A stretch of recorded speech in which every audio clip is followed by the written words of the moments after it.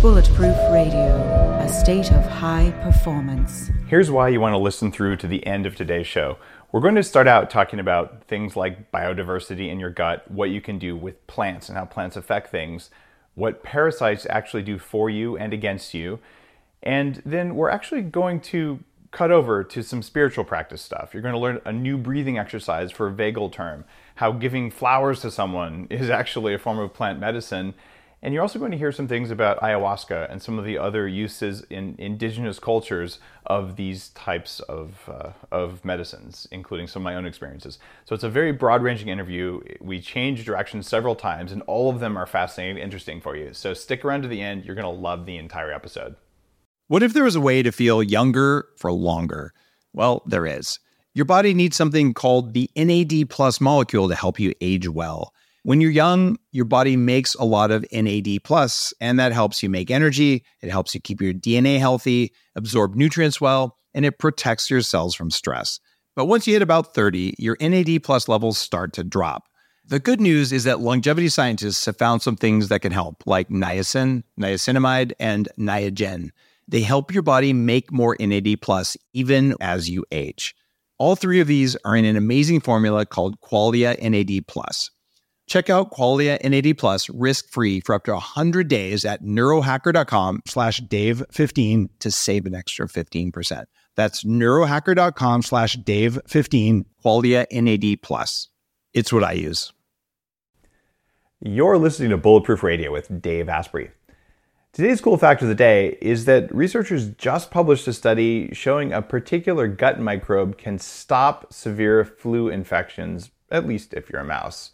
They believe, though, this is kind of cool, that it's because the bacteria is breaking down flavonoids, which are the naturally occurring compounds in foods like black tea, red wine, blueberries, or, dare I say, coffee.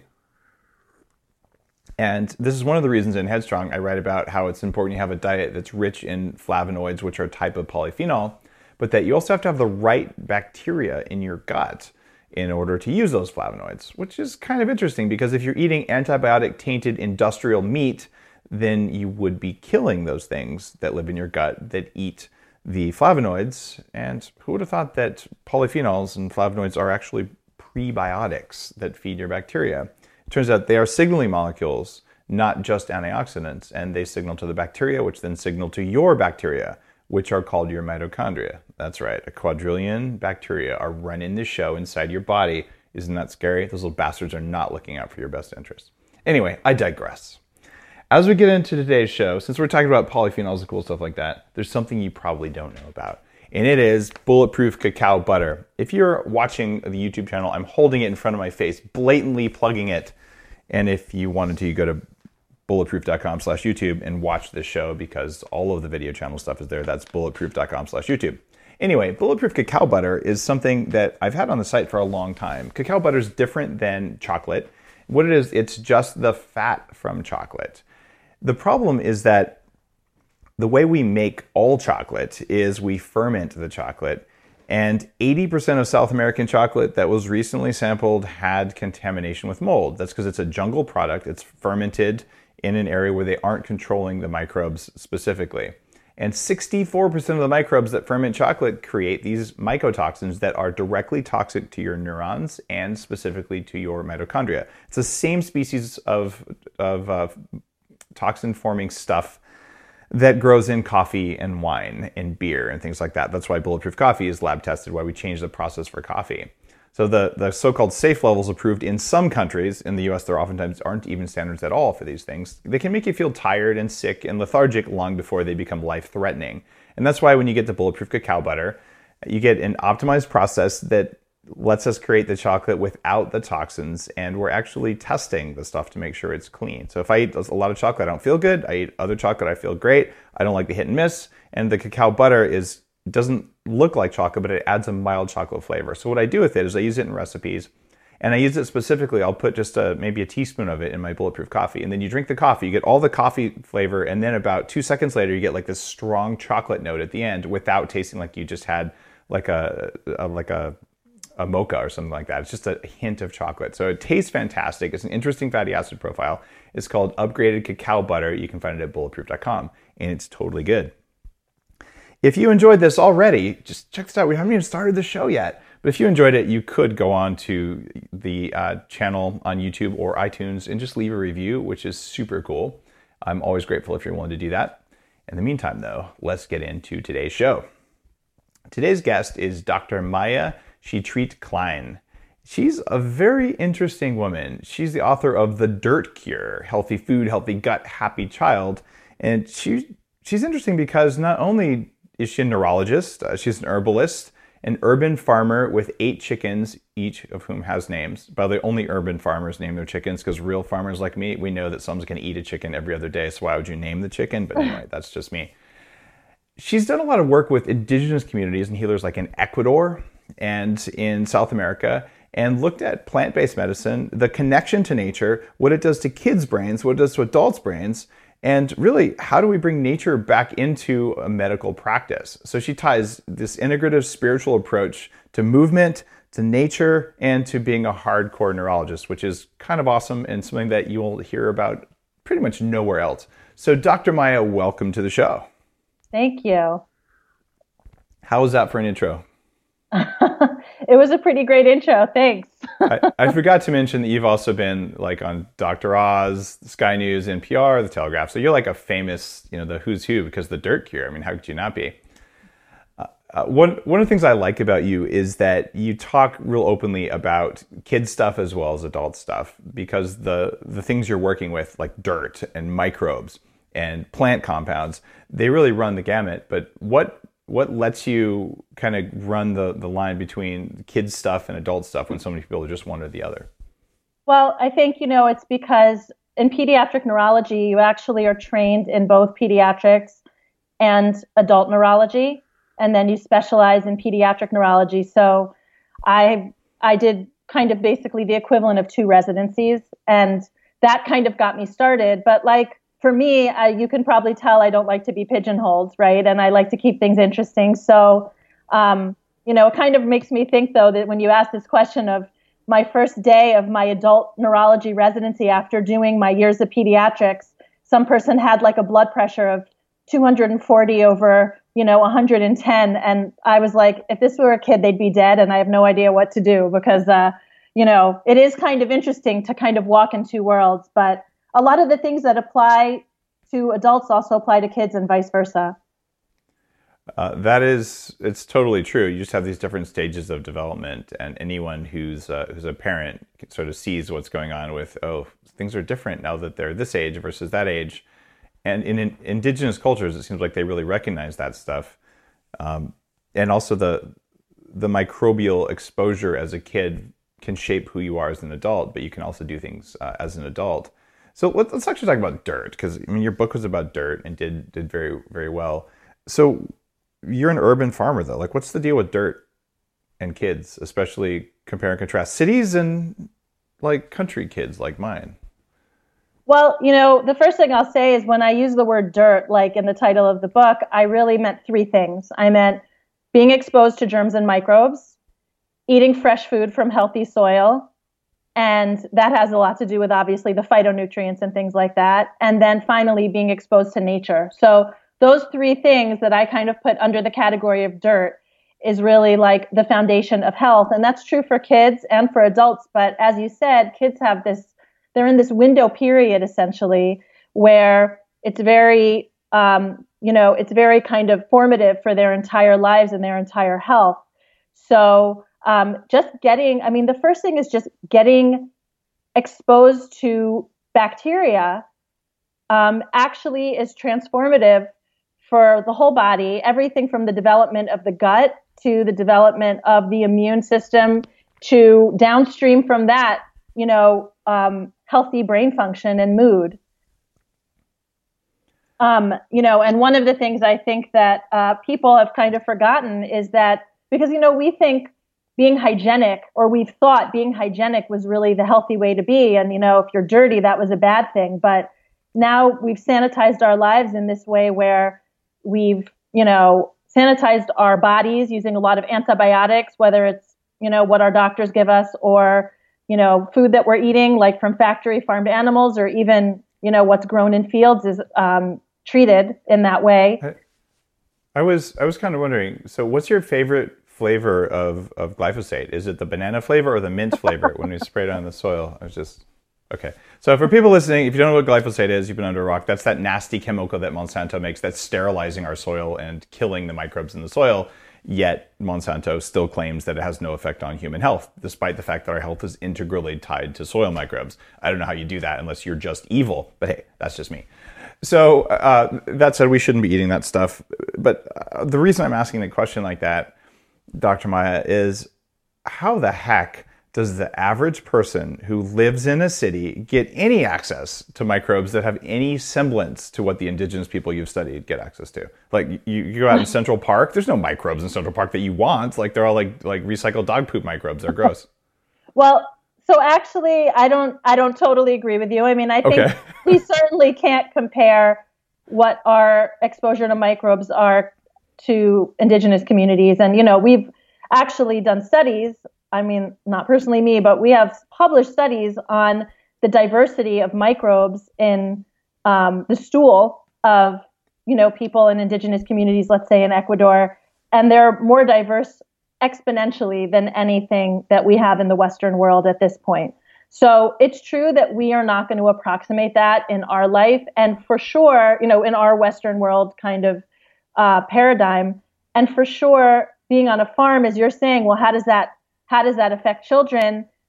We know that living on a farm, the microbes are far more biodiverse. And that's like basically the holy grail. You want the microbial biodiversity. When you're in an urban environment, though, there are ways, even if they're not perfect, to go out. To be in parks is a big one. Composting is another one, right? Like you want to just kind of be in an environment, kind of in a dirty microbial environment.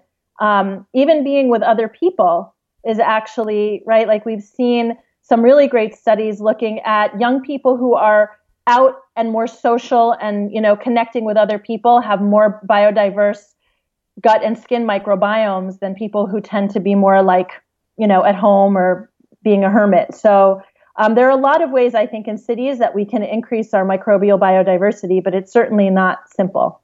And how do we know we're getting the right microbial biodiversity?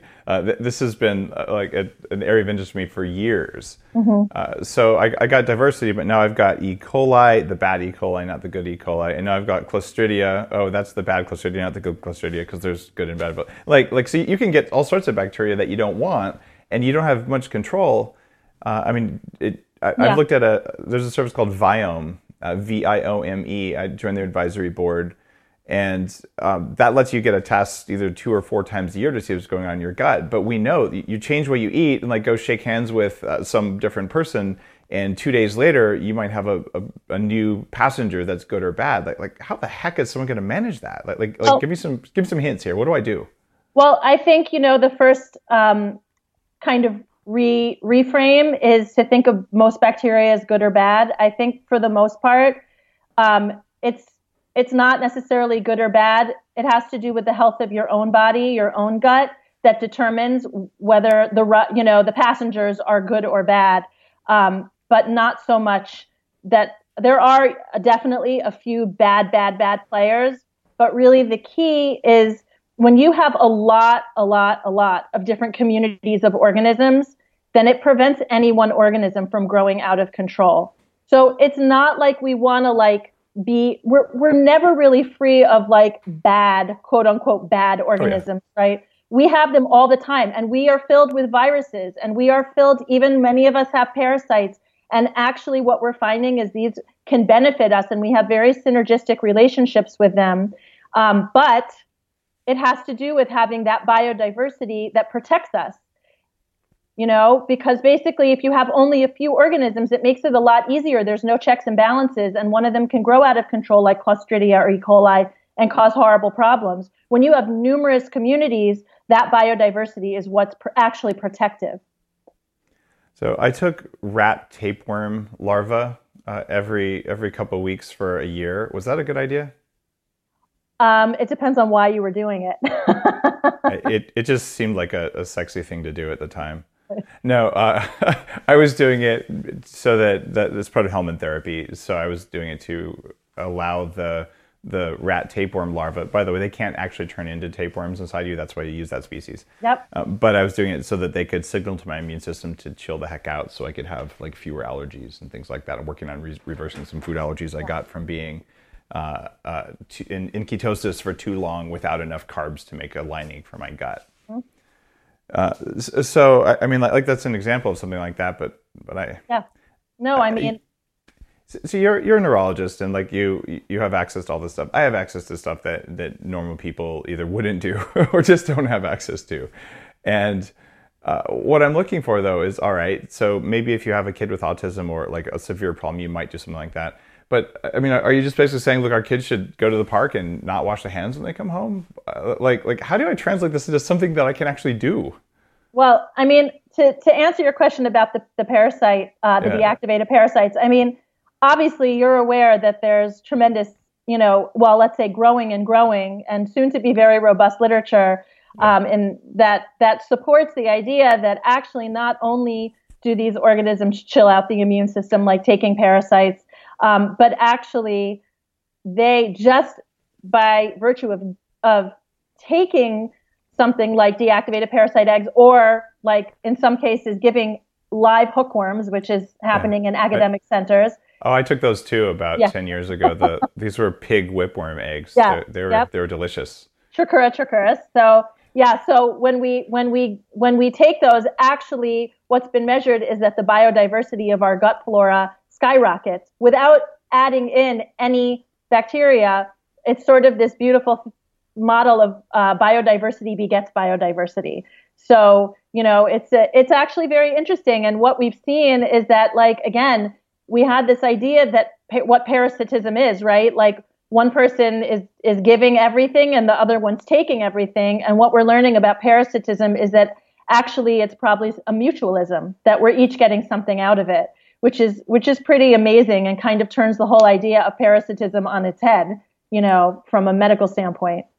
There was also a recent book, I think it was called Your Brain on Parasites or something. It made a really convincing case by looking at animal biology that, for instance, the fish that swim up to the surface and show their bellies for the birds to eat them, 90% of those fish are basically infected with a parasite that causes that behavior because their parasite has to get the fish eaten so it can reproduce in fish poop on land.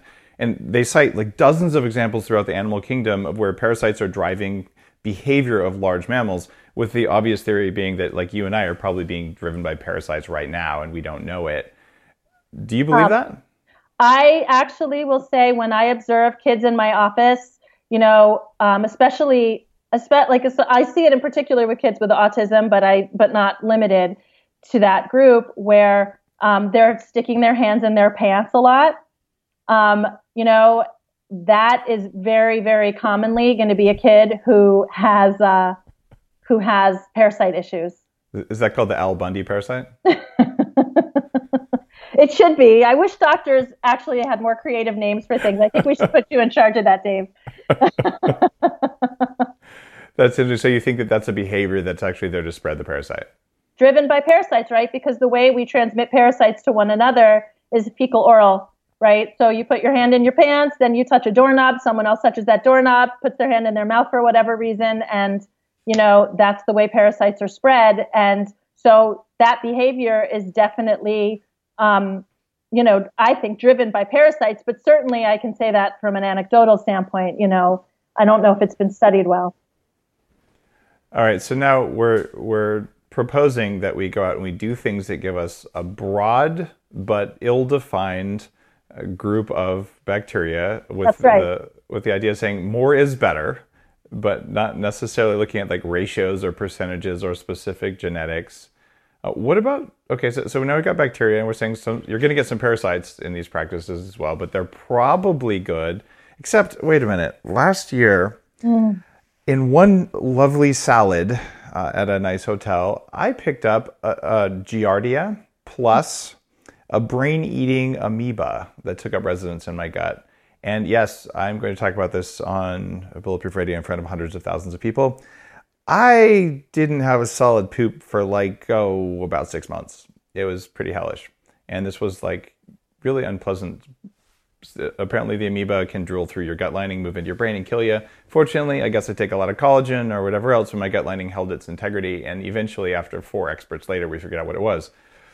Now, if I don't wash my hands, I go to Central Park or wherever the heck else I go, farms and things like that, walk barefoot around chickens and God knows what else. Man, that was not a positive experience for me. Mm-hmm. How are we to know that what we're doing is actually net beneficial versus, in this case, eating a salad from someone who didn't wash their hands? Right. Help. What do I do? Right. Well, I think that the first thing is I actually wouldn't argue that we shouldn't wash our hands. That's just thing number one. Okay. Right. I don't think I said that. No, you didn't. But I'm like, how do I get this? What do I do? If we're washing, well, I do think just to get back to you're saying ill-defined bacteria, we as humans kind of want to control everything that we can, but actually, what we do, we actually do best with what nature. Nature just does better than we do. Let's put it that way. And actually, of interest is this whole idea of fecal transplants. So it's not to say that stool is always bad. It's just in that case, it's better done in a controlled way than just kind of popping it in your mouth in a fancy salad. But yuck. I do think washing hands is important. I just think we should be washing hands with soap and not using things like hand sanitizer, cutting back on things like bleach. Actually sponges, they make a big thing about how they're filled with bacteria. But we know now that people who have dishwashers tend to have more allergies than people who wash dishes with sponges, probably because the sponges tend to be more bacterially diverse, and actually we're having some exposure in that way. Using bleach actually seems to cause more infections, more respiratory infections in certain studies than not using bleach. So really it has to do with keeping things clean, but in a pretty moderate way, and kind of doing the basics of hygiene without taking it as far as we've taken it. We always want to kind of swing the pendulum in this crazy direction, but I don't think being too far in either direction is the answer. But on the other hand, think about it. As a kid, I was rolling down hills. I was running around outside for hours. I didn't have a cell phone. My parents didn't know where I was. I was making mud pies. I was standing. There was a creek near my house. I used to play there for hours by myself in the whatever dirty water was there. I used to have rainbows on top, so probably had gasoline too. I'm not necessarily recommending that, but we were dirty as kids, and I didn't wash my hands in between every activity. Someone brought a snack, I probably popped that in my mouth. So, I think that there's definitely, a balance, right? We do want to get dirty, and there is a reason, for instance, that babies have so much hand-to-mouth behavior while they're crawling on the floor. The idea is that they're getting their hands dirty, and they're actually seeding their microbiome again and again and again during this really critical period. So they're getting these biodiverse organisms. So, and kids were put outside, and the floors used to be dirt floors. So, the idea is you don't want to have a lot of fecal matter around. That's actually really problematic. If it's in your water, if it's in your soil, that's a problem. So that's to be avoided. And beyond that, having some exposure and, at the end of the day, great, wash yourself off, use soap, don't use all those chemicals. I use a bar of soap. People think that's so old fashioned, apparently, but all those washes and body washes and things actually kill off a lot of the beneficial organisms that are on our skin and in our bodies. Okay. So you don't want to sterilize everything, but you want to wash off some of it. Is that an accurate way to put it? Yeah. I think that's what it comes down to. We want to have organisms living on our skin, right? Oh, absolutely. There's that company, Mother Dirt, that actually makes bacteria that you spray on your skin, right? Which is kind of a cool thing. All right. So I'm not sure that if I'm a mom listening right now, I'm like, okay, I'm going to the airport tomorrow and I have an 18-month-old. Do I let them crawl around at the airport and then touch their face? For my kids, I was like, no, airports are bad places to pick up microbial diversity, probably. But if you're in a park that doesn't seem like it's got like too many Tootsie Rolls left by dogs, that might be that might be a good place to crawl around. But like if you're in an urban environment, like where do you go? Like what's the best place for this?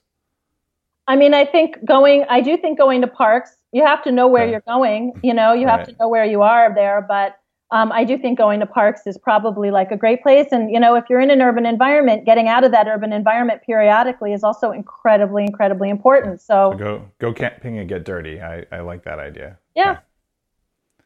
All right. So there's a reason to join the Boy Scouts or the Girl Scouts, maybe, just to get your kids some free probiotics other than the $1,000 cost of the camping trip. But you know how that is.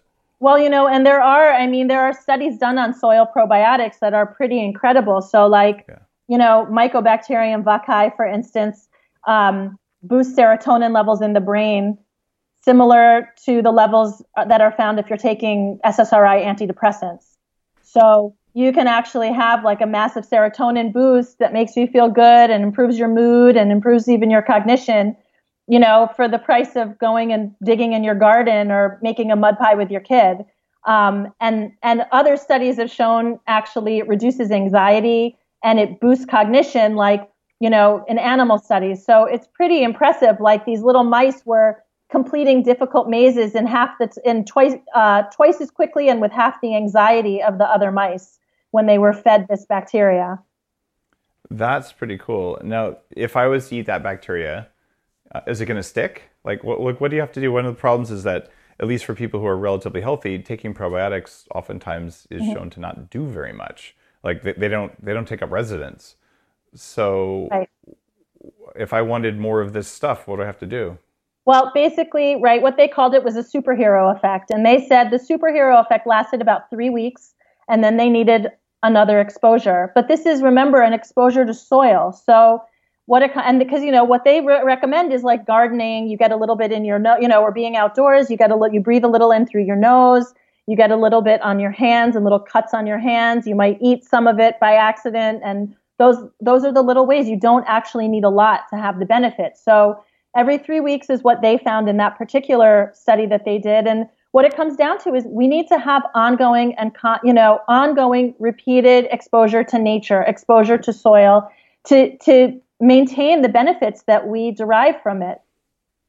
So you're going to get mad at me, but I'm considering that a very substantial percentage of the world population doesn't have access to clean soil. Okay, I live on an organic farm. Like my kids pick up sheep poop. So like I am not in that, but I know that the majority of people listening to this are going, what the heck? So can you just get a nasal spray with this cool stuff and just give yourself a pump every 3 months and just be done with it? Some muddy water in the nasal spray? Like seriously? Like how are we going to do this as for billions of people who aren't going to get access to this? Are you working on that? Are people working on this? Well, that doesn't make me mad. I can never be mad at you, Dave. But I'm trying. But yeah, I mean, I would say this, like, I think that there are going to probably be a lot of pharmaceutical ways. And I've been contacted by different companies that are interested in developing these kinds of products. But I think our real goal is that, is going to be to increase people's exposure to clean soil. And I know that sounds maybe pie in the sky, but that's what we really have to demand, because the kind of benefits which have been objectively measured that we get from being in contact with soil and being in contact with nature are so tremendous and so much beyond that little squirt of bacteria. For all we know, we need that bacteria, to be maintained with other bacteria and tree bark. I don't know, but the point is we need to kind of be out there and really getting dirty in a real way, not just for that one bacteria, but for many other reasons. All right, we're going to switch gears in a minute here to talk about some other like indigenous culture stuff. But first, all right, Elon Musk wants to send a colony to Mars, right? Mm-hmm. When you're on a spaceship, how do you know which microbes to bring with you? So I would say you go to your organic farm, take a bucket or a number of buckets of soil, okay, and hopefully not right near where the sheep are pooping, and just sprinkle a little bit of that in your food every day, and you're probably going to be getting a pretty good biodiverse probiotic straight from nature. Somehow I don't think that's what they're doing. One of the reasons I actually am a huge fan of colonizing other planets. And I think it'll happen in my lifetime. I also think that my lifetime is going to be longer than the average lifetime. 180 plus is my goal, and I'm actually working on that. So that said, I think that we are so clueless about replicating even somewhat of a natural environment that makes us thrive that it's going to be hard to go to other places unless we figure out the microbial diversity and avoiding, say, toxic fungus growing on your spaceship, because that'll sort of kill you. Yeah. As well as getting our lighting and even our EMF environment to replicate what we naturally had on planet Earth, because apparently we are plugged into our environment and we don't operate very well when we're not plugged into it. So, right. And that's very much replicates some of the thinking you're doing. I'm just guessing that we don't have the ability on any of the spaceships we have today to replicate the diverse environments of the planet. Like, oh, here's our jungle section, here's our desert section. We're not going to bring the whole pharmacopoeia of the planet with us when we go somewhere. So what are the minimum essential elements? I don't think anybody knows yet, but I certainly appreciate that you're looking into this and saying, what does this do, what does this do? But the interactions between the two, that's going to take some more learning, I think. You agree? I think it's going to definitely take a lot of learning, and I'm going to be really curious what we'll be able to replicate, because there's definitely, I think, and this probably does lead into our conversation about indigenous communities, but there is sort of this like innate intelligence, I believe, within nature that is very synergistic with us because we've evolved with all of these elements: water, air, soil, trees, plants, all these different things, over millennia, right? And so our bodies recognize, our bodies, plant bodies, soil bodies, however you would talk about it in indigenous communities, all recognize each other. And I think it's going to be a real undertaking to try to replicate that. But, I have no doubt that attempts will be made, and interesting if they will be successful. I'm definitely curious. That sounded to me like you were saying they're not going to be successful. Did I hear you wrong?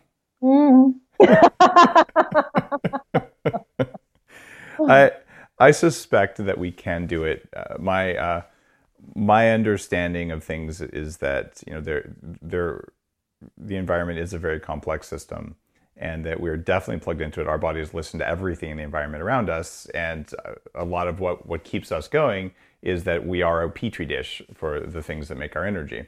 And so if your petri dish is clean and has the right nutrient broth, it can generally succeed, unless the environment the petri dish is in doesn't work. You leave the petri dish in the sun, it's probably not going to work the same as if you put it in the fridge. So we need to account for things like that. But I'm guessing it's hackable enough that we can go somewhere and make interesting stuff happen. If not, I'm pretty sure some people will die trying. Yeah. In fact, I guarantee it. I agree with you on that one. Yeah, that is what happens when you are an explorer, and it's happened throughout all of human history, long before we had things like, other than feet to go walking to see what was on the other side of the hill. It turns out there were tigers there. Too bad. So speaking of the other side of the hill, the other thing you do is you do a lot of work with indigenous cultures, plant-based medicines. I just finished my plant-based medicine. That would be coffee. Mother Nature's original smart drug, along with, say, tobacco, another well-studied smart drug.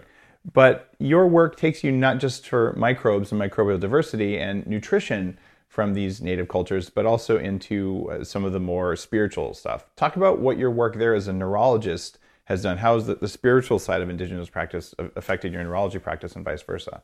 Yeah, well, I think, I like to just be clear that, as you're saying with, the idea of plant medicine, that it's a really diverse kind of category with many, many different ways to partake. So one kind of plant medicine that I talk about that I think is really accessible to people is the idea of giving flowers to people. A lot of people say, oh, I don't know anything about plant medicine. I don't know anything about herbs. I don't know anything about all of that. And so I always like to think about, well, have you ever given anybody flowers? And pretty much most people will say, yes, you've either given or received flowers.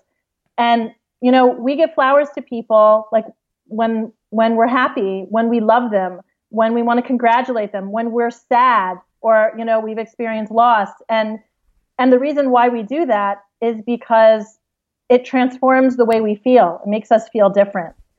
And so that's like actually a form, in these communities, we would talk about it in a way like it's affecting you in your physical body, in your emotional body, and in your, spiritual body, all at the same time. And that transformative effect is actually what we would think of as a form of plant medicine. Obviously, we can take it into like different kinds of herbs that we ingest, including things like coffee and, and beyond. Well, let's talk about flowers, right? So you set some flowers in front of someone. So there's an optical effect, like the different colors that come from the flowers. Some of the lights that is reflected is going to be polarized. Some is not going to be polarized. You get the different frequencies, the different spectrums. Then you get the actual pollen, and you get the terpenes, which are shown to affect your gut microbes as well, and things like that.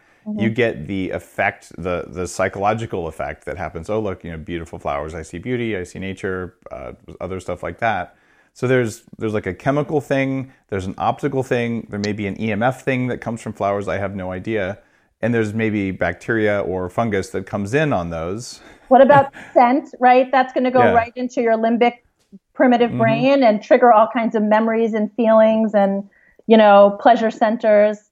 And speaking of, the different kinds of chemical effects, I mean, that psychological effect of looking at nature really can't be underestimated, because there have been several studies now where people just looking at nature, they, let's say they're in a hospital post-surgically, they're looking at trees out the window versus a brick wall.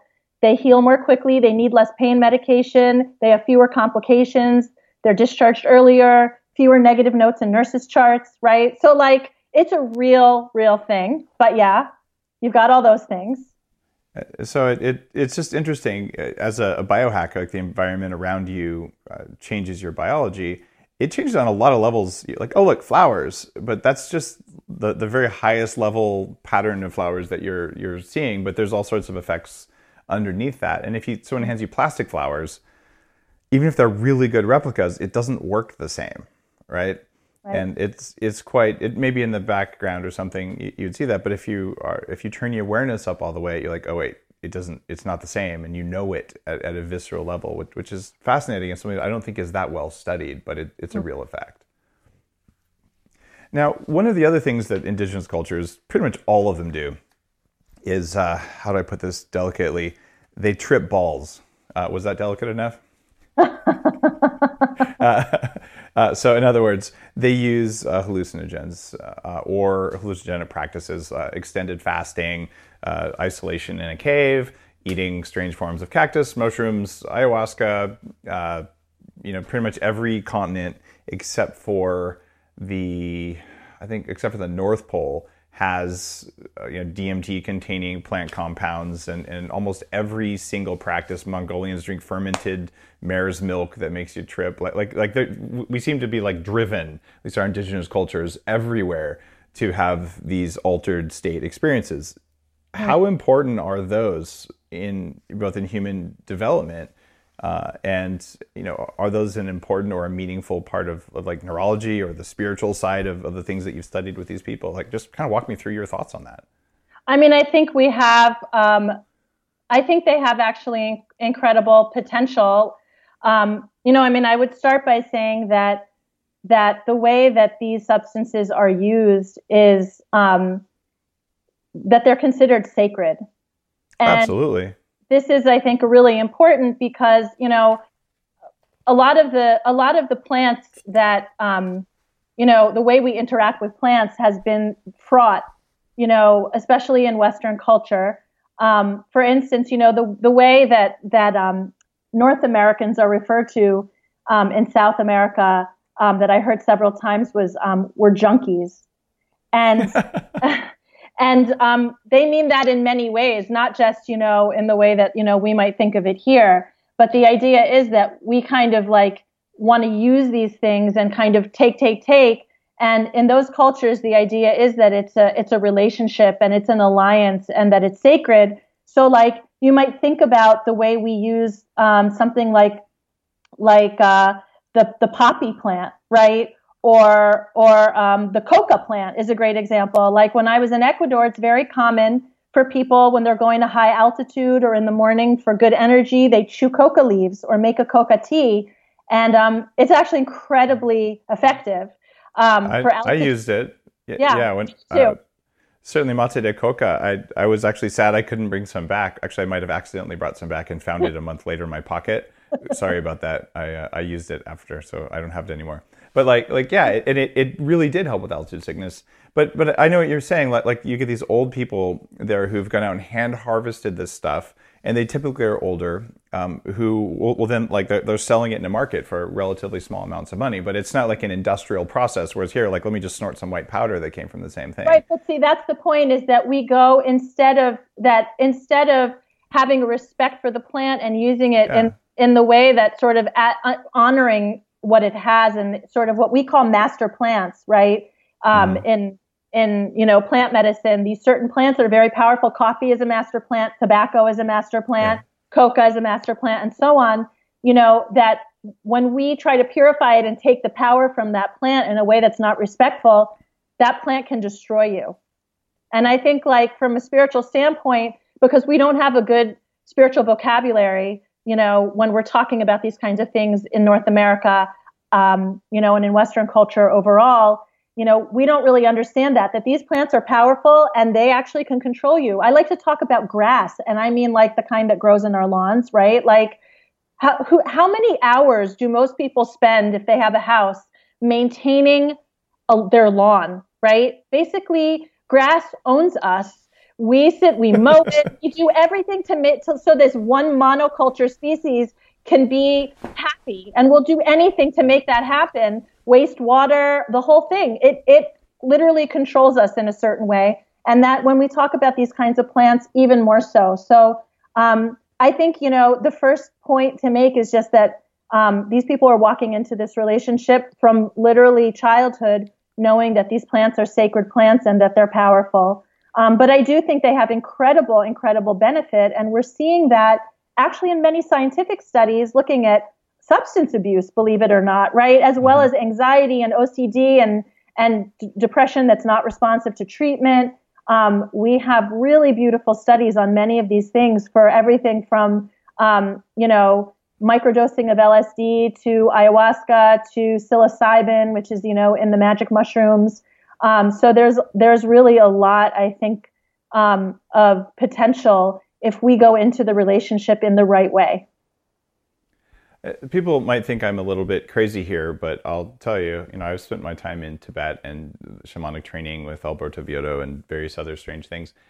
We grow, when I'm at home, we grow pretty much all of our own food. Every now and then we get stuff from neighbors' farms and things like that. But in midwinter, I might buy cucumbers from somewhere else, whatever. But I would say 90% of our food comes from our own garden. But when I'm picking the herbs that I eat every day, I actually say thank you to the plant before I strip its babies off of it and eat them.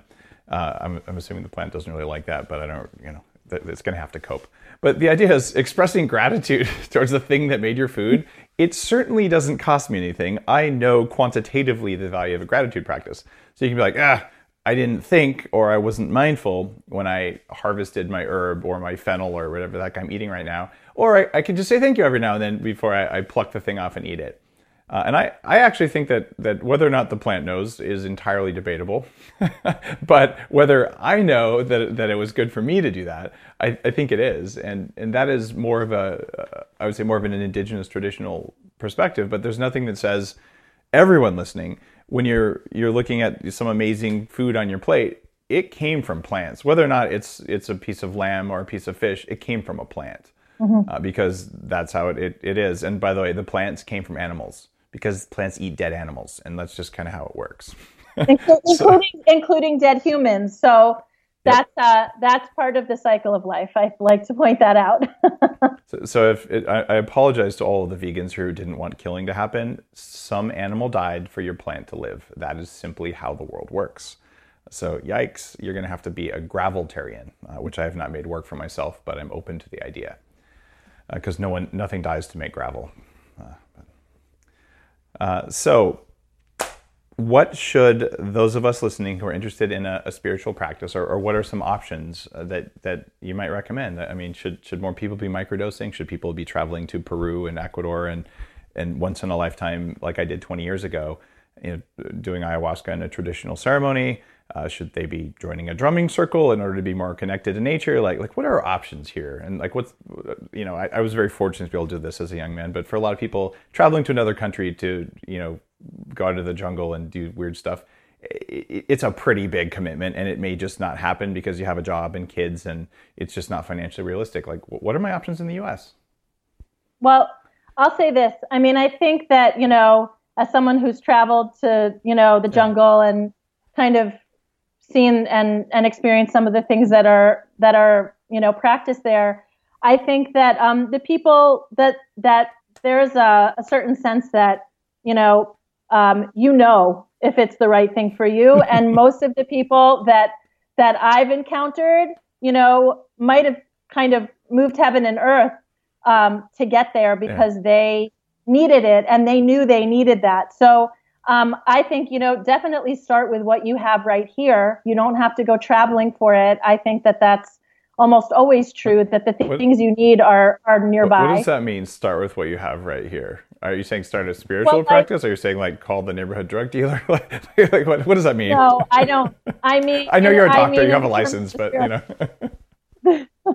I mean, in terms of a spiritual practice, that just simply that there are basic things. And I think having a connection with plants is a basic kind of critical foundation for any other kind of practice that you're going to have relating to plants. So, I go into the woods every day. I live in New York City, actually. I live right near a park that has forest. I feel very blessed to have that, and I express a lot of gratitude. I feel many times a day for that. By the way, Dave, I don't know if you've read The Hidden Life of Trees, but there are some really beautiful books about plant intelligence, and it's like mind-blowing. Yeah, in fact, let's just endorse that. So if you're listening to this and you want your mind blown, The Hidden Life of Trees, like if you think it's okay to eat plants and that they don't know it, oh my God, you have no idea what these plants are doing for each other and to each other and how they pass knowledge from one generation to another. It'll blow your mind. Also, the reason I read that book is that my wife, who does more of our managing the organic farm than I do, given that I'm managing Bulletproof, which is its own big food operation in terms of just, doing something that's worth doing there. She read the book, was like, you have to read this. And I was like, okay, this completely blows my mind. And then literally 2 weeks later, the New York Times best-selling monthly list for science books, not for advice books, came out. And this book was on the list. And so was Headstrong, which was like the hugest thing ever. Like I just sat down, I was like, wow. And Lana looked at the list. She's like, oh my God, like Headstrong hit the list with like 6 of my favorite books of the year, including The Hidden Life of Trees. So it's funny that you mentioned that because I shared the list with the book for one month. But I have to tell people, read that book. If you really want to know what's going on your plate, it'll change your perspective. And it'll also mean that when you see a clear-cut forest, it actually will make you mad. There's no excuse for us doing that. Yeah. It's okay to take some trees, but leave some other ones because they'll talk to the new ones. And we're reforesting parts of our property that should have never been cleared.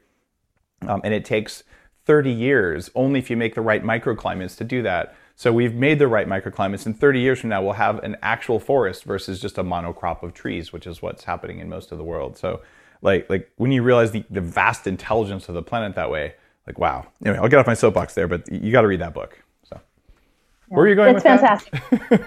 I was going with the idea that, when you spend time in a forest or in a place that, where you're surrounded by plants, it actually is the beginning of a spiritual practice. There's actually, in fact, like you've probably heard of this, right? The Japanese practice of Shinrin-yoku, which is translated to forest bathing, where, you go and immerse yourself in the beauty of the forest.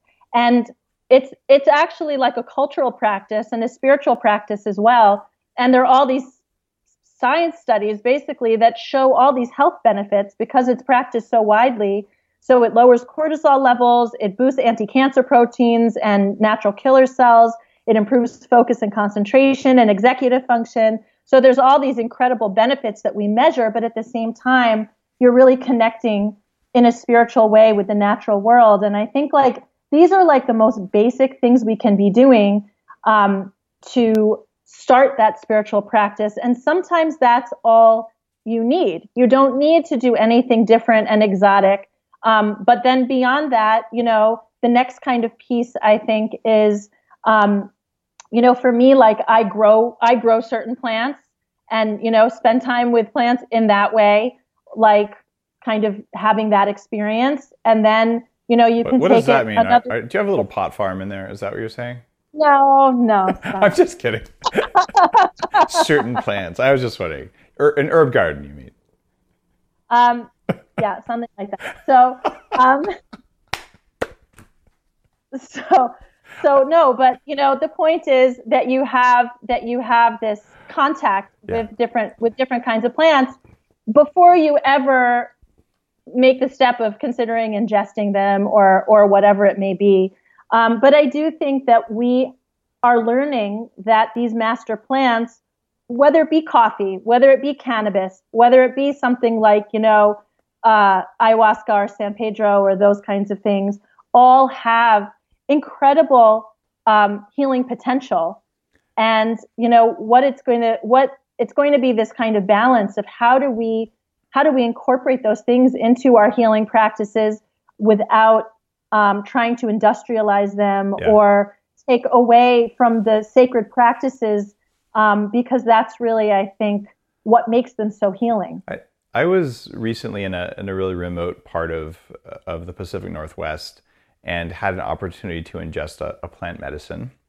And it was really interesting because it's not just even about healing. It also is about enhancing the capabilities that you have. For instance, and I've noticed this multiple times, with the right plant medicine, you can see stuff that isn't readily apparent. I don't mean like, oh, look, there's a unicorn and a bunny in front of me floating. I don't mean that at all. For instance, I could look at a hillside on a substance and your visual acuity goes way up. You can see like leaves across the valley. Like you can see details that weren't apparent. And one thing that popped out, I'm like, oh, look, on the side of that mountain that looked just like a forest before I was on this substance, I could spot exactly where the streams were. Like you could see the veins on the side of the mountain and going, oh, like if I wanted to find water, it's just right there when you know how to look for it. But without the enhanced senses that come from some of these things, you aren't there. And I imagine if you lived in that environment all the time, it would be apparent to you without a plant medicine sort of helping you. So there are times when you are more perceptive, but perhaps also more vulnerable in other ways. I mean, is there a downside to these plant medicines? I mean, do some people kind of have ayahuasca experiences that are not psychologically beneficial as well, and things like that? Well, I mean, it's definitely contraindicated in a number of people with various kinds of health problems. And in many cases, even, if they have a psychiatric history, and certainly if they're on particular pharmaceutical medications, right? So there's that whole kind of category where it's really contraindicated. And then, the way people describe ayahuasca is 10 years of therapy in 5 hours. I would say that is probably an accurate kind of evaluation. And I think for some people, they're not ready for that. And that's, or they don't want to engage in that. And if that happens, it could be traumatic. And for some people, they're not going to have, feel positive about that experience. Even though, the indigenous cultures that practice this kind of sacred medicine, believe, and I believe that the plant is, giving you the medicine that you need. But if you're not receptive to that, then it's not going to be a good experience, and it's definitely not useful or worthwhile for someone who's not going to take it and want to integrate it. There's also, you may go do ayahuasca with someone who's untrustworthy and untrained in it, and it may result in needing another 10 years of therapy because you can have a really bad experience. When I went down to do ayahuasca, this was 20 years ago in Peru, and this isn't something that you did back then. So I went to the guest house where I was staying and said, I want to do this. And they're like, what? And I said, ayahuasca, trying to spell it differently. And they looked at me, they're like, but you're white. I'm like, yes, I'm aware of the fact that I'm white, and said, and you'll throw up. Like only the medicine people do that. Like, why would anyone want to do that, much less you? And like, no, really, I do. And it took him like 2 days to find the right medicine man who was, willing and able to work with me and to set up a ceremony the way I wanted to do it. And it was, I felt called to do it. I've been wanting to do it for a long time because I'd done my research, and, I was fortunate, just like you're saying, like I was ready for it. But I am greatly concerned that when you land in Cuzco right now, there's like a line of people saying, all right, we'll do an ayahuasca ceremony. it's $25 and we'll take you up there and, put the stuff in your mouth. And I think that's risky. Like, it's highly risky. It is. And I think it's really important to say that. I mean, that there's actually a very in-depth preparation process that involves things like changing your diet significantly for most people. Everything from, no meat to no fermented foods to no avocados to, minimal salt. I mean, to no sexual relations to, right, the whole gamut, this whole number of things, obviously being off of pharmaceuticals, really not interacting with alcohol or other kinds of, mind-altering substances. So it's something you have to really prepare for. And take care of yourself afterwards as well. And as you say, to really know and trust, any person that you're going to be with, because it's a very vulnerable experience, and it can be dangerous if it's not done properly. I mean, what we're talking about is the pitfalls, even if it's all done properly and you're supported well and all those things. But obviously the biggest concern and the biggest pitfall is that people want to make money off of, outsiders or sort of ayahuasca tourists or whatever you want to call it, who are not really able to differentiate between a good authentic experience and someone who might want to take advantage and is going to do sloppy work. So I would say that the summary of that is, if you decide to do something like this, it's not something to be undertaken lightly. It's not recreational, and you should know who you're doing it with, and you should vet them carefully. Now, I do know people have had some pretty bad experiences from it, sort of had to pick themselves up. In North America, most of this stuff is just illegal, but I've interviewed a substantial number of people who sort of believe that they're going to do all of their healing work, all their personal development work, or even progress to enlightenment, or be in a flow state using entheogens or hallucinogens or whatever else this is, kind of as the primary tool. Yet there's a whole bunch of other indigenous practices, including ones that shamans do and Chinese medicine people, breathing, meditation, yoga, exercises, tai chi, and the whole side of it that isn't necessarily plant-based, but is awareness-based and is a core part of a spiritual practice. You're a neurologist. Like, you look at children's development, you look at adult development, and have a very interesting perspective on all this. How do you know whether going to yoga class and doing some, pranayama every day is the right beginnings to a spiritual path versus like, I'm going to go, do something big? Like, I'm sure there are people listening going, should I? Well, I mean, I think that the key is, like I said, that you have to start with a foundation, and in indigenous communities, and I think in most people I've seen who are successfully maintaining, their physical, emotional, mental, and spiritual health in ways that, to me, like I would assess to be, optimal or ideal. You have to start with the foundations, like, eating well, being connected with your environment, right? Like what I learned in the indigenous communities that I have worked with, and I think it was really powerful to me, is physical sickness is actually something very downstream. And all of your health of all your bodies, right, begins with being in good relations with yourself, with the people around you, and with your place. So to me, like having those basic practices of taking care of yourself and your community and the place where you are actually the very foundational parts of even a spiritual practice. And then, you can think about kind of bigger things if you feel you need that and you feel called to that. But I do think that, like, when we look at things like pranayama breathing, for instance, I teach that to my patients. including little kids. Because it's actually, there are certain ones that are very stimulating to the vagus nerve, which lowers inflammation in the body. It lowers their risk of having seizures or migraines or other things like that. So, hold on. We got to pause right there. Yeah. A vagal nerve stimulating breathing practice? You don't have to just teach this to children and all that. Why don't you just kind of teach everyone listening right now? So, all right, you go to bulletproof.com/YouTube. That'll provide you like the quick link to this episode on YouTube, so people can watch the video. But like, walk me through it. Do it verbally so people driving understand what it is. Like give us the basics. Like, I want to upgrade my vagus nerve. I actually learned this from one of my teachers, Andy Weil. Oh, he lives one island over from me. That's cool. All right. Yeah. So, and it's a form of pranayama that's it happens to be very calming and very stimulating to the vagus nerve. And it's basically, you put both feet on the ground without crossing anything, not crossing your arms, no crossing your legs. You rest your tongue, the tip of your tongue, gently on the junction between your palate and your upper teeth, just gently. And you leave it there for the whole practice. And breathe in through your nose for 4 counts. Eyes open or closed?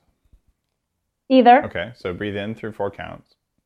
Breathe in for 4 counts, hold the breath for 7 counts, and let it whoosh out of your mouth for 8 counts. And you repeat it 4 times. So in for 4. In for 4. Hold for 7. And out for 8 through your mouth with your tongue still in the position. And you do that 4 times. You do that 4 times. And if you do that as a regular practice, let's say at least 2 times a day, and you can do it more times if you want, you will actually feel your body completely relax. And when you've stimulated your vagus nerve, you're also, you're lowering your heart rate, you're improving your digestion because you're stimulating the parasympathetic nervous system, which is the rest and digest. You're lowering your, cortisol release, so fewer stress hormones going through your body. And you actually, because the vagus nerve and the parasympathetic nervous system modulates inflammation, you're actually lowering your inflammatory levels in your body whenever you're stimulating your vagus nerve. And pranayama is such a beautiful and non-invasive way to do that. And even children can pick that up. And certainly I practice it every day. A proper time of day to do this? When you first wake up, when you go to bed, when you're at a stoplight? What's best? I think, I'm someone, because I work, I'm a mom, there's too many things going on for me to have the perfect time of day. So I think getting it in is the most important thing, and just making it a regular practice. And whenever is a good time for you is the right time. So I do it actually when I wake up very often. I also like to have it available to me when I feel stressed out, and my body, I'm like Pavlov's dog, right? I start doing that breathing, and the first 4 seconds, I feel my whole body relax. I feel my whole body differently because my brain and my body are so attuned to that practice because it's been a regular practice. So I don't think time of day necessarily matters. Got it. So there you go. You just educated hundreds of thousands of people on this new kind of breath. Now, when you're breathing in through your nose, is it supposed to be an ujjayi breath or a regular breath? Does it matter? I do basically just a regular one.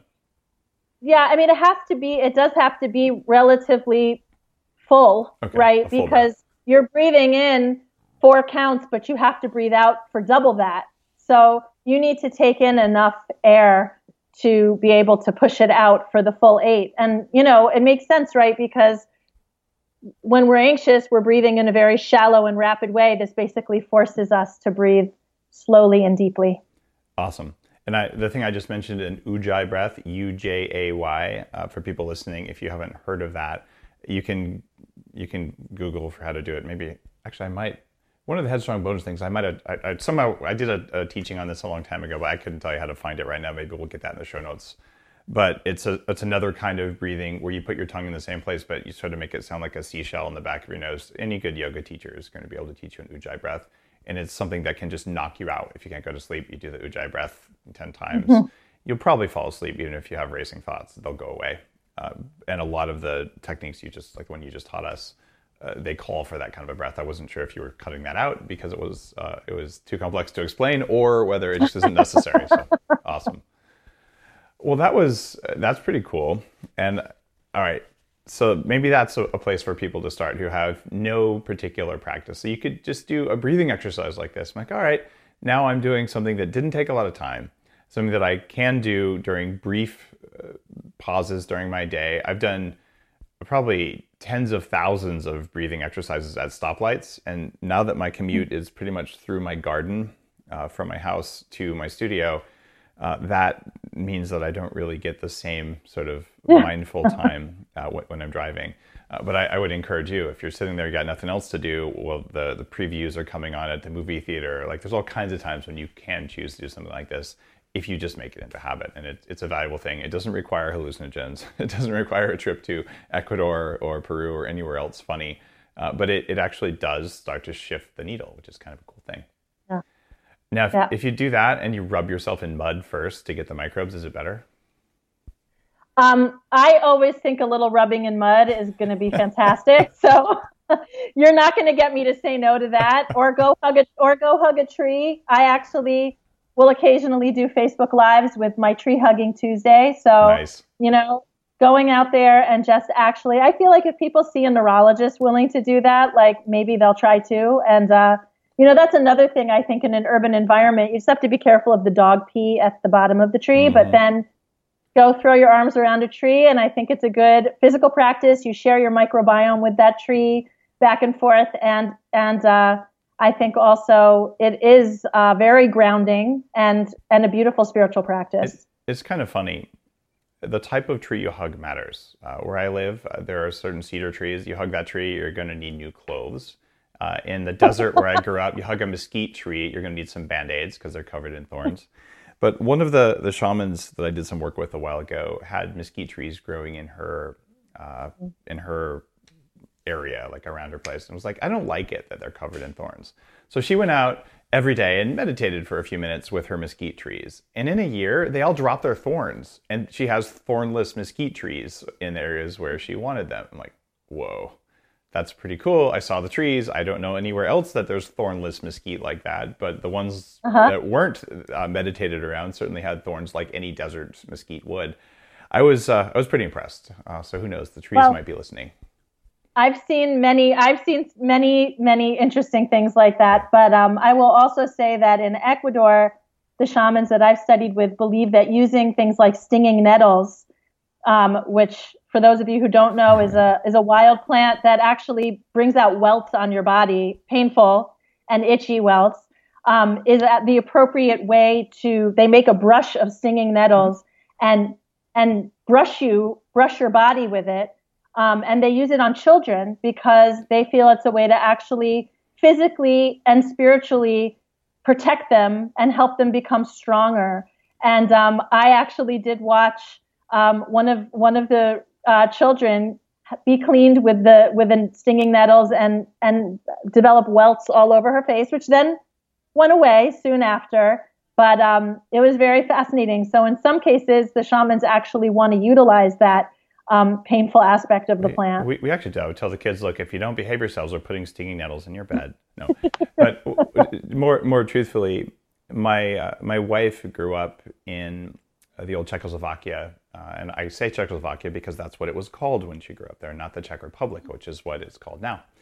But her grandfather and grandmother every spring would go out and get stinging nettles and rub them up and down their arms because they're like, it stops allergies.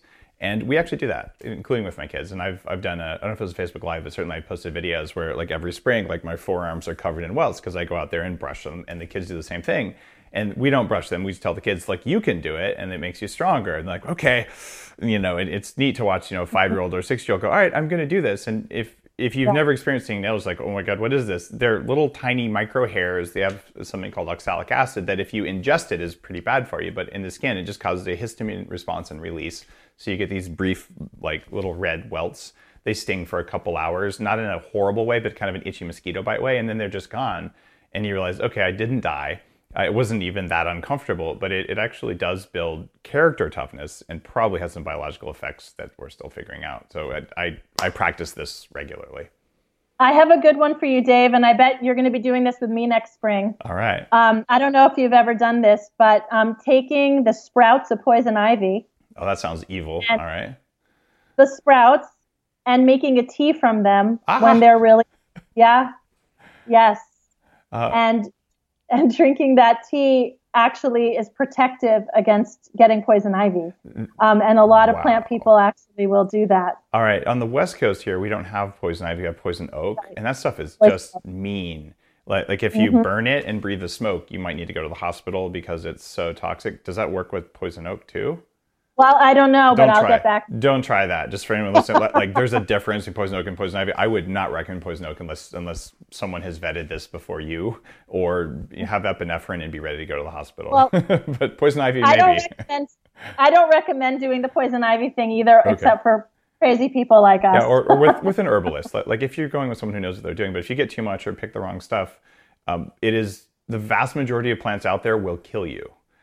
Like I remember when we had I feel like I would take issue with that, but I don't think the vast majority of plants, but I would say you eat them?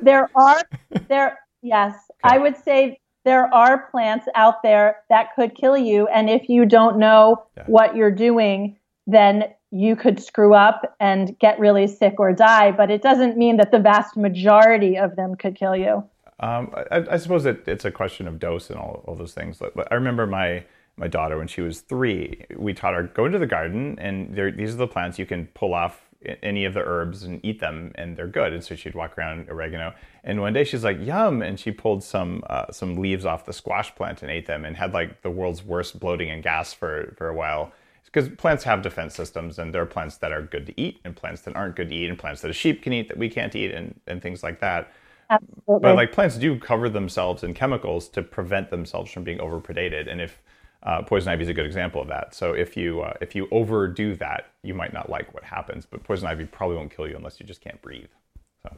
Well, I will say that, when we're talking about phytonutrients, right? Like we're talking about all the terpenes and the oxalates and the, all the different kinds of antioxidants, really what we're usually talking about in fruits and vegetables. Those are actually the plant's immune system and the plant's defense system. And having those kinds of predators actually is what triggers those plants to produce more and more of those, which is why wild plants are so incredibly nutrient dense. So those stressors are actually boosting the plant's immune system. And those are the things that actually then come into our body, act as small poisons in a certain way, because they are in a very small way toxic to us and make us kind of up our game. So it's all like really this very cool cycle. It's incredible when you think about it. And if you wonder what's the difference between organic blueberries and wild blueberries, if you measure them for their polyphenol count and things like that, there's a huge difference. And it's that predation thing. And so introducing enough stress into your life to cause you to get stronger is important. Introducing enough stress into your plant's life to make your plant stronger, so when you eat it, you'll be stronger, is also important. And this is one of the concerns with modern agriculture. Oh, it's organic. Yeah, but it was like organic, grown in a place with no natural stuff around it, even though it's organic. It's not going to make the stuff that you're supposed to get from those plants. And it's of concern when we look at growing everything in these vertical gardens and things like that. Like, where's the stress coming from? Because it's got to be the right stress. Right, but it's certainly, when we're applying things like, sort of the most toxic kinds of pesticides, and we're getting rid of all the microbes in the soil and getting rid of all the pests, it actually, conventional farming, I think, is the lowest in those phytonutrients. Organic farming it's better. Certainly has better, and biodynamic is probably even better, and wild is the best. Yep. So. And you mentioned biodynamic, which is really cool. Dr. Mercola was just over here at actually the day before we recorded this over here at my house, and he's doing biodynamic. Our garden is mostly biodynamic, and this is the next standard beyond organic, where you're planting with the cycles of the moon and you're enriching the soil in a way that isn't required in organic farming in order to increase yield. So it's fascinating what can be done, but then you look also at what's probably on your plate, unless you're buying at the farmer's market or you know what you're doing, or maybe paying 20% more for your vegetables because you know the name of the person who grew them and because you knew that they cared enough to take these things.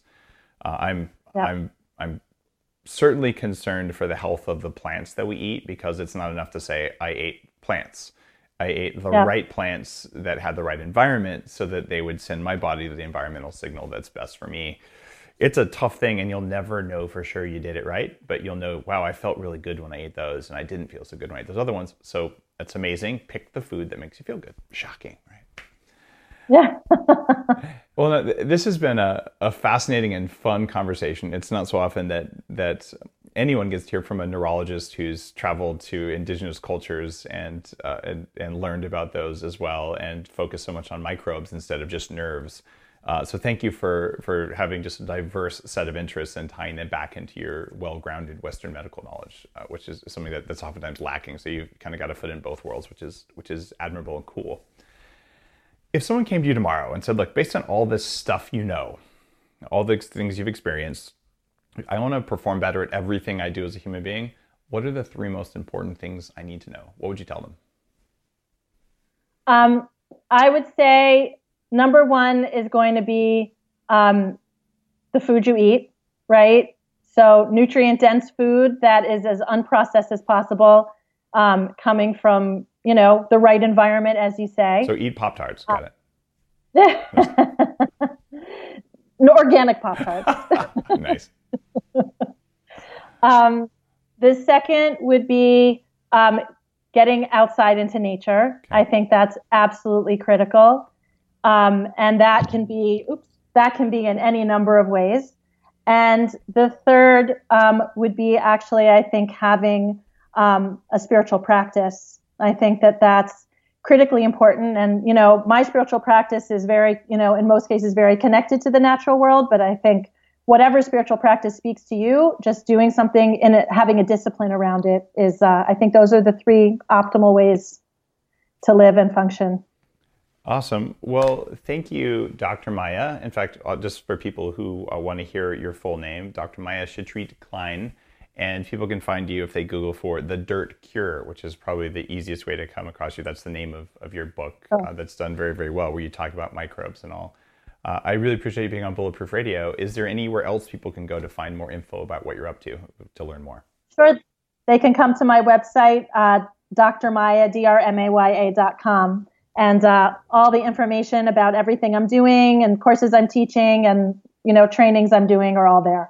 Beautiful. Well, thanks for spending time on Bulletproof Radio today. Have a beautiful day and go hug a tree.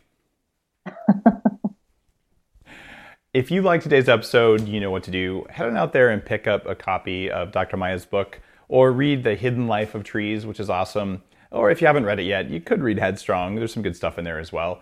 And if you read any book that's worth your time, the number 1 thing you can do to express gratitude and just to make your own life better, go to Amazon and leave a review for the author. Because authors like Dr. Maya and me, we spend thousands and thousands of hours compressing what we know into about 4 hours of read time for you. And if it was worth your time to do that, if you say thanks in the form of a 5-star review or 4 stars, however many stars you're supposed to get, I don't know, lots of them, and then leave 2 sentences that says whether the book was worth your time, it helps other people know it was worth their time. So book reviews matter enormously to authors, and I'd be grateful if you'd go out there and leave a review for any book you've read that was awesome.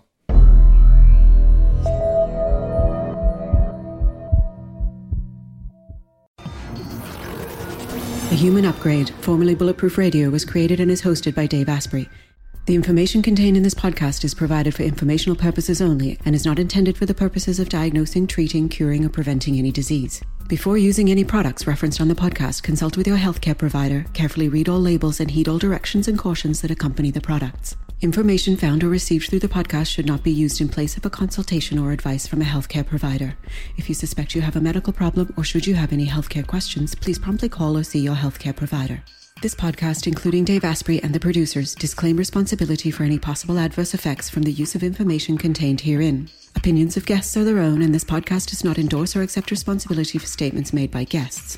This podcast does not make any representations or warranties about guest qualifications or credibility. This podcast may contain paid endorsements and advertisements for products or services. Individuals on this podcast may have a direct or indirect financial interest in products or services referred to herein. This podcast is owned by Bulletproof Media.